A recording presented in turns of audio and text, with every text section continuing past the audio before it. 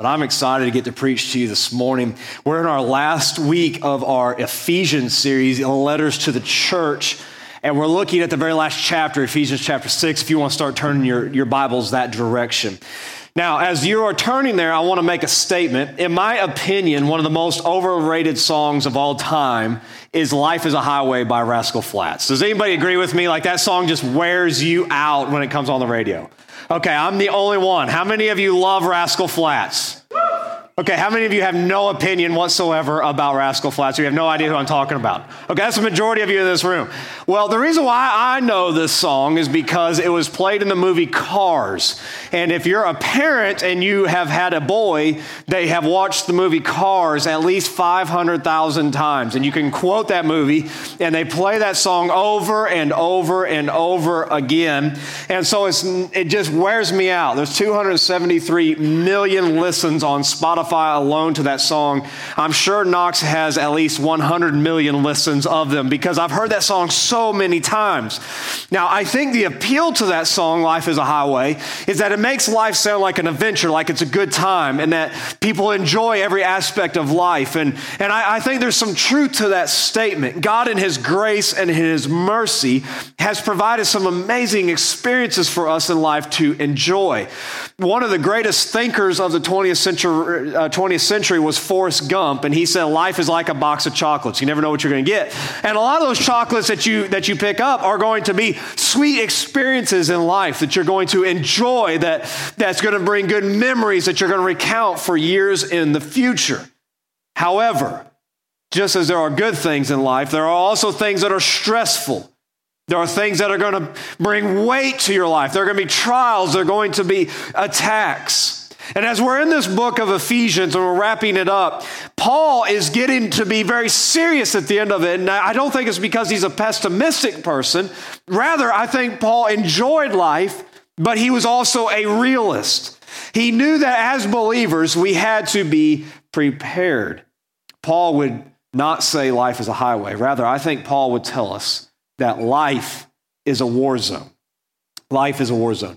If you have your Bibles, we're in Ephesians chapter number 6, and we're going to start reading in verse number 10. Here's what it says. Finally, be strong in the Lord and in the strength of His might. Put on the whole armor of God, that you may be able to stand against the schemes of the devil. For we do not wrestle with flesh and blood, but against the rulers and against the authorities and against the cosmic powers over this present darkness, against the spiritual forces of evil in the heavenly places. Therefore, take up the whole armor of God, that you might be able to withstand in the evil day, and having done all, to stand firm. Now, as I said, this is our last week in Ephesians. This is towards the end of Paul's letter, and he says, finally, after all that I've told you, finally stand strong in the Lord. This is his closing remarks, and this is applying everything that he's been saying, and this is his last encouragement to the believers in Ephesus. Now, for us to understand what he's really saying, we need to understand the context. When you're reading the scripture, you need to try to put it all together with everything in the entire book and say, what is he trying to say in the context of this entire letter? Because it helps us to have some more depth to what he is writing. Now, oftentimes when we read this passage about the armor of God, we take it from an individualistic standpoint, meaning we look at ourselves and we say, as individuals, I need to put on the armor of God. And this is not bad, but it does rob the full meaning of this passage. The command to put on the armor of God and to stand firm is more than just individuals. We have to remember the context. And what's the context? He's writing to a local church. He's writing to a group of believers, and they're reading this together. He's writing to a corporate body, and so this command is more than just us as individuals taking up the armor of God. It's about us as a church, as a local body of believers taking up the armor of God together. This church needs the armor of God. JFA needs the armor of God. The picture that Paul is painting here is not one of a lone knight riding on a white horse in shining armor. Rather, the picture that Paul is painting is a platoon of eager infantrymen ready to go into battle together. Make no mistake about it, life is a war zone. Life is filled with wonderful experiences, but life is also filled with things that are going to bring pain, they're going to bring turmoil, there's going to be trials in life. This passage is calling us to be aware that there's an enemy that is on a war path trying to destroy the local church. He's trying to destroy the individual Christians within that local church, and he's trying to disrupt the redemption plan that God has put forth. If you have been alive for more than 5 minutes, you can testify to the fact that you've seen the enemy try to destroy your life. He's tried to sabotage your life, and he's tried to destroy you. We can look at churches, and we can see how the enemy has worked in churches and destroyed local bodies. Churches that were one time healthy and doing something for the kingdom have now completely dissolved because the enemy, through his schemes, have made and rendered the church ineffective because the people succumb to the schemes of the enemy. So we're to be strong in the Lord and in the strength of his might. We're not to arm ourselves with our own strength. We're not to rely on our own abilities. We're to be standing strong in the Lord. This standing happens through faith in Jesus Christ as our Lord and Savior, and knowing that he is the one who ultimately brings victory.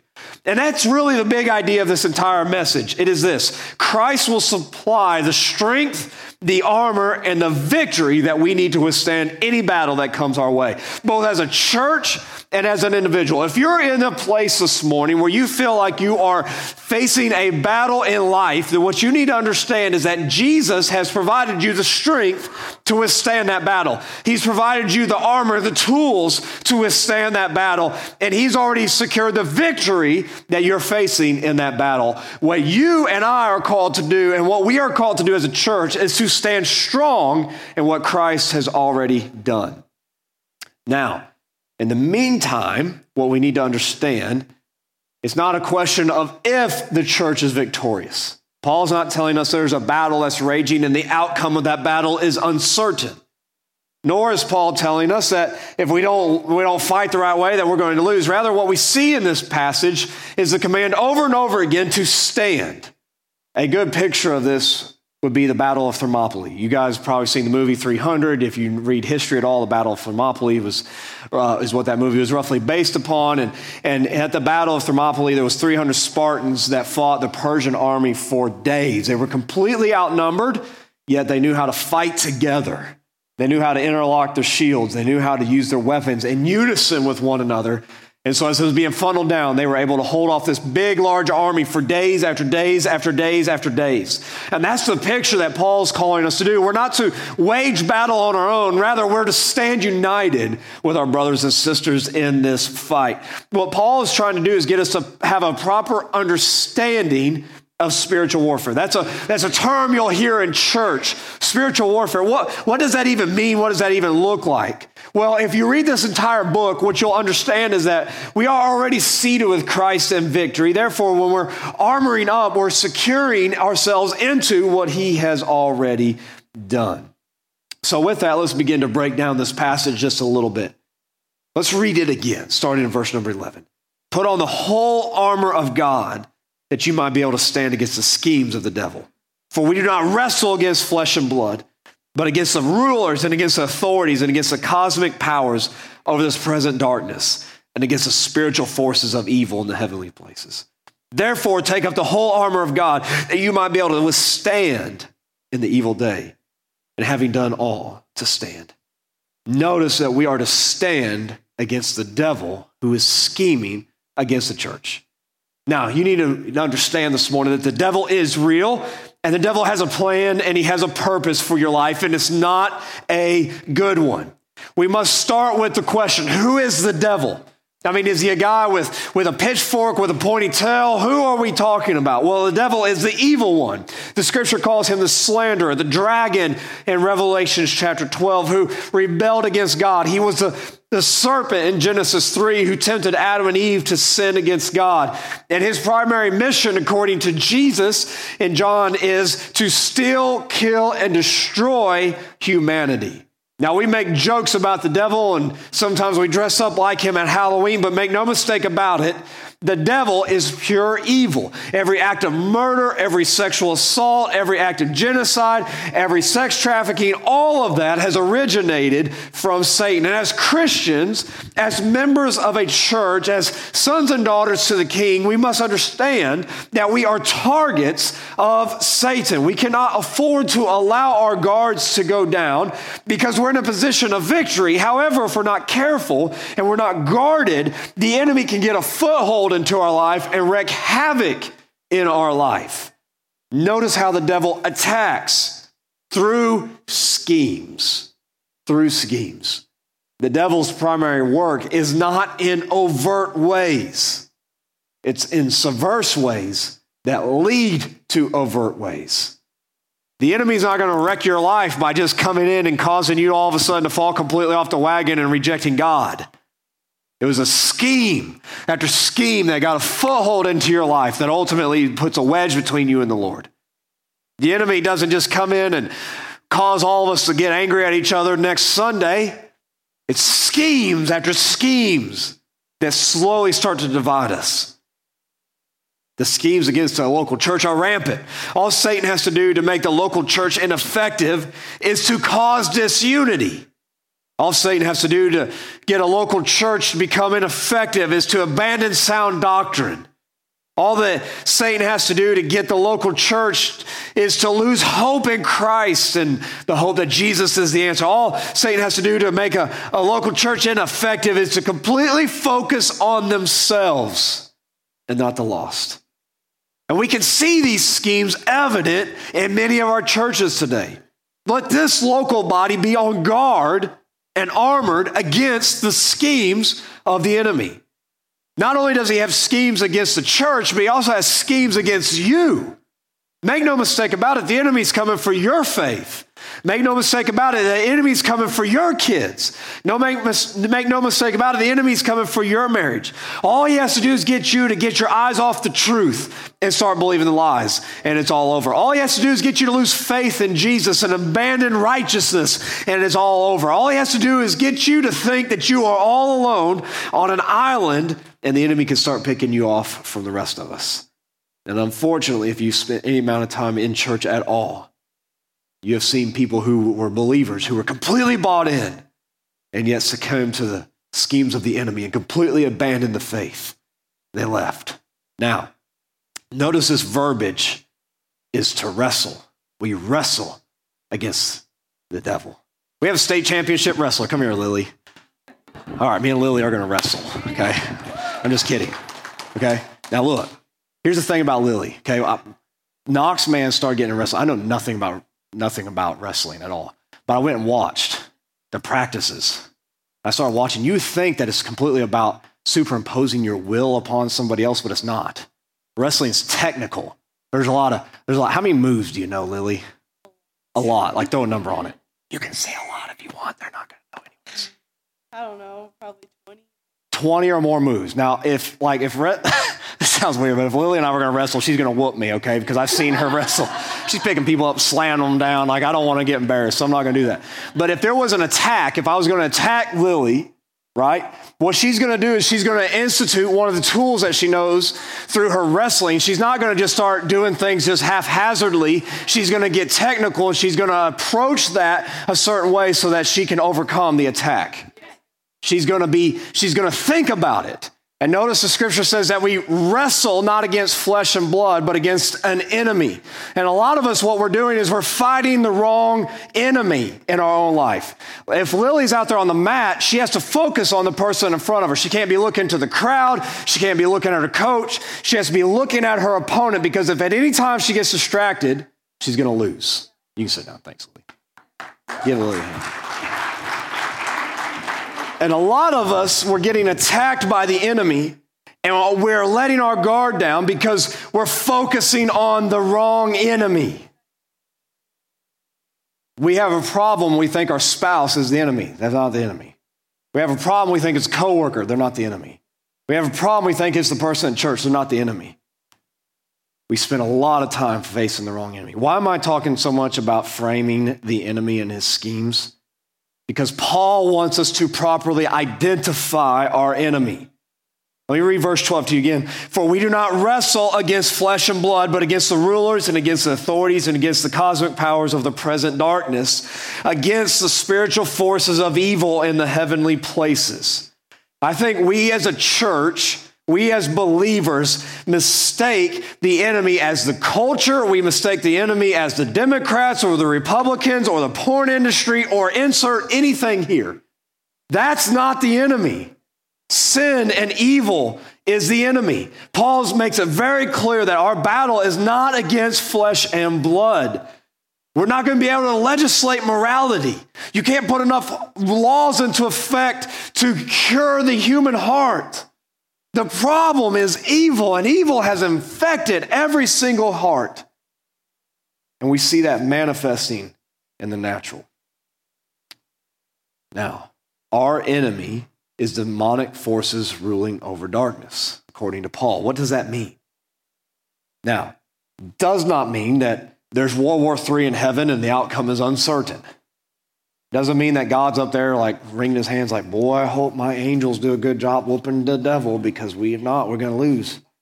God doesn't look like I do during an OU football game, right? He's not throwing his hat and bellows and stuff and yelling at the TV. Like, that's not what's happening here.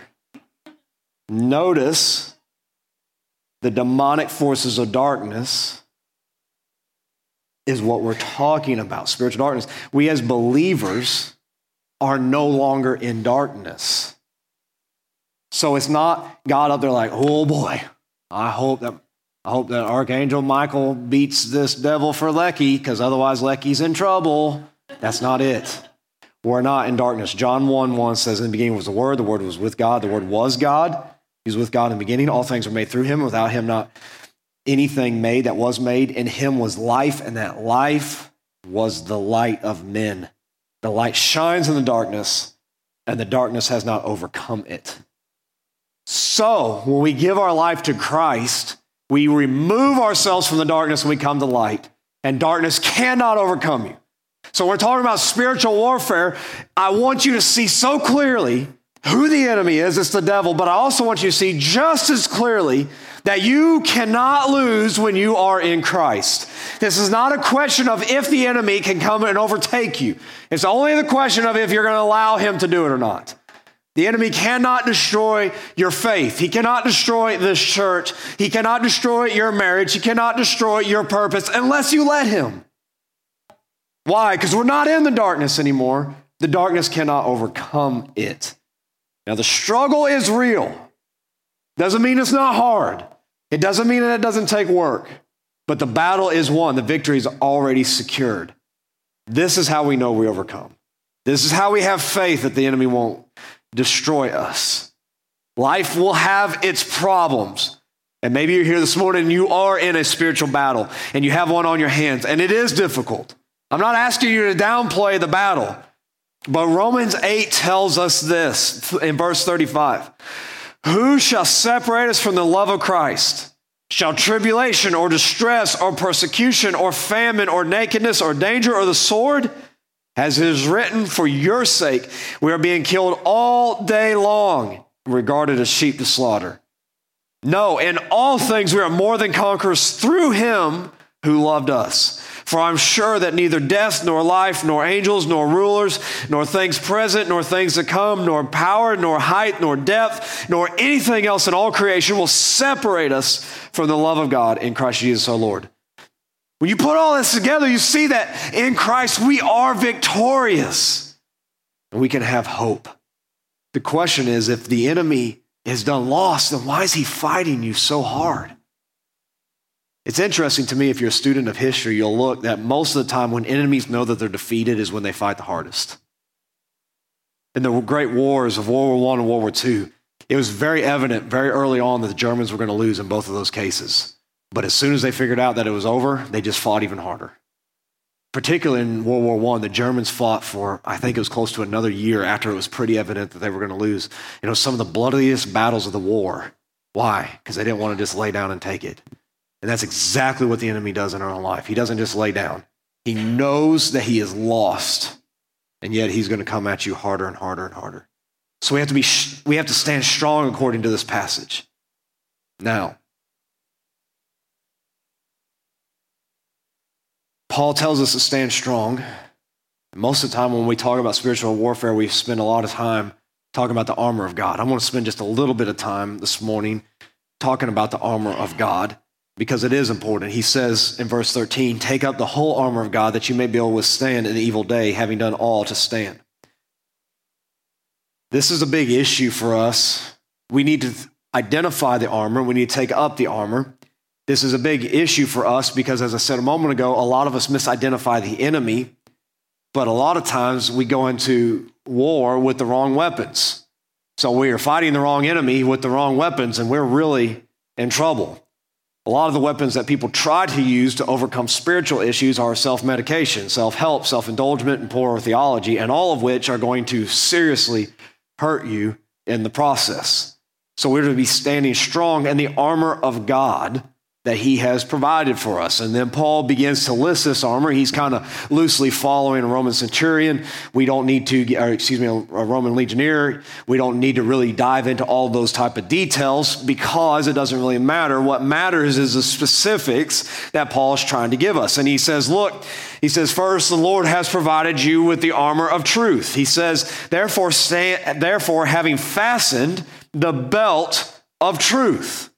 So if you're going to use the right weapons to overcome the enemy in your life, then the first weapon that you need to pull up is you need to pull up the truth. You need to have the truth bounding your life together. Jesus called Satan the father of lies. One of my least favorite movies is The Elf. Does anybody like The Elf, watching The Elf at Christmas? That dude is so annoying. I can't really stand watching that movie. But there is one thing that's super funny about The Elf, where he goes in there and there's the fake Santa, and he sits there and he's like, you sit on a throne of lies, That's funny to me. And the enemy, Satan, sits on a throne of lies. Think about all the lies that the enemy whispers into your ears. You don't need God, he's hindering you. Think about the lies the enemy whispers. God has abandoned you, or he won't forgive you, or your life is over, or you have no value. All of those things are lies that we tend to allow to begin to flow through our mind and begin to disrupt what God's trying to do in our own life. Truth combats the lies. Truth comes from God's word. And what truth tells you is that you do have values, that Jesus does love you enough that he went to a cross for you, and that he does have a plan and a purpose, and that darkness doesn't overcome you. Truth helps you to combat the lies. So if you're going to overcome in a spiritual battle, the first thing you need to figure out is what does the Word of God say, and stand on that truth and allow that truth to rule in your heart. Truth helps you to combat temptation. Truth helps you to combat false doctrine. If you intend to stand against the scheme of the enemy, then you must be ready to stand firm in the truth. Truth isn't our opinion. Truth is what we find here. Second, the Lord has provided you with righteousness. He goes on to say, having put on the breastplate of righteousness. God has given you his spirit, and he creates you into a new creation. He's taken your heart of stone, and he gives you a heart of flesh. And in that process, he wraps us and he clothes us in the righteousness of Christ. The righteous desire of the Christian is to combat sin in their life, where God takes us and we realize our value because we are in Christ. We don't want to gratify the old lifestyle. We don't want to allow division in the church. Why? Because that's not righteous. That's not who Christ is. We want to mimic and we want to look like Christ. We want to reflect the King. The temptation and the scheme of the devil is always to try to look like the culture. But Jesus calls us to look like him. The church has to look right. Non-believers, when they look at the church, have to see something that's different, that there's some righteousness to it. When the rest of the world is warring at one another, the world needs to be able to look at the church and see a contrast. We have to stand for truth. We have to stand for justice. We can't allow ourselves to be distracted by the ebbs and the flows of the culture. We have to be men and women of righteousness. The third weapon that we see that the Lord has provided for us is he provides us with the gospel of peace. Verse 15 says, and as shoes for your feet, having put on readiness given by the gospel of peace. Paul's echoing another scripture in Romans 10:15. It says, and how are they to preach unless they are sent, as it is written. How beautiful are the feet of those who preach the good news. The church and its members must be fitted, it must be ready, it must be active to advance the gospel. If we're going to fight the spiritual war against the enemy, then we do that by telling people who Jesus Christ is. The gospel brings peace to the heart of ourselves and to other people. If you're ever talking to a non-believer, the one thing that the world cannot give you is peace. We talk about Jesus being our security. There are billionaires who don't know Jesus. Talk about being on an adventure with Christ. There are people who've lived adventurous lives far from Christ. But you can't find peace anywhere other than the good news of Jesus Christ. There's always going to be something gnawing at you on the inside. Something is missing. At any moment, I can lose all this stuff and I lose my peace. At any moment, someone I love could pass away and I lose my peace. But when you're a Christian, and you understand your sustaining hope comes from Jesus, my stuff no longer is my security. When I know that my eternal home is in heaven, while it's hard here on earth, even when we lose loved ones where our own life is taken from us, we still know where we're going. That's peace. That's peace. We must be fitted with the gospel of peace. How does the gospel bring peace? Because now we're right between us and God. And we must be willing to tell others about that. Fourth, the Lord has provided us with faith to fight this spiritual battle. Verse 16, in all circumstances, take up the shield of faith with which you can extinguish all the flaming darts of the evil one. One thing that we need to know about the game of life is that it's chaotic, but we must remain stoic. Paul said we can take up the shield of faith to extinguish the fiery darts of the evil one. Now, we're not talking about saving faith. These are brothers and sisters that he's writing to. They're saved. This is speaking about faith in the midst of chaos. The church needs to have poise and composure when the rest of the world is falling apart. Why? Because we know the one who holds our future. When I was in college, I lived in this garage apartment with this family, and it was a whole separate building. And this guy and his wife, they had three daughters. And one day, the mom and the three girls were out shopping. It was football season. I was down there with Steven watching football.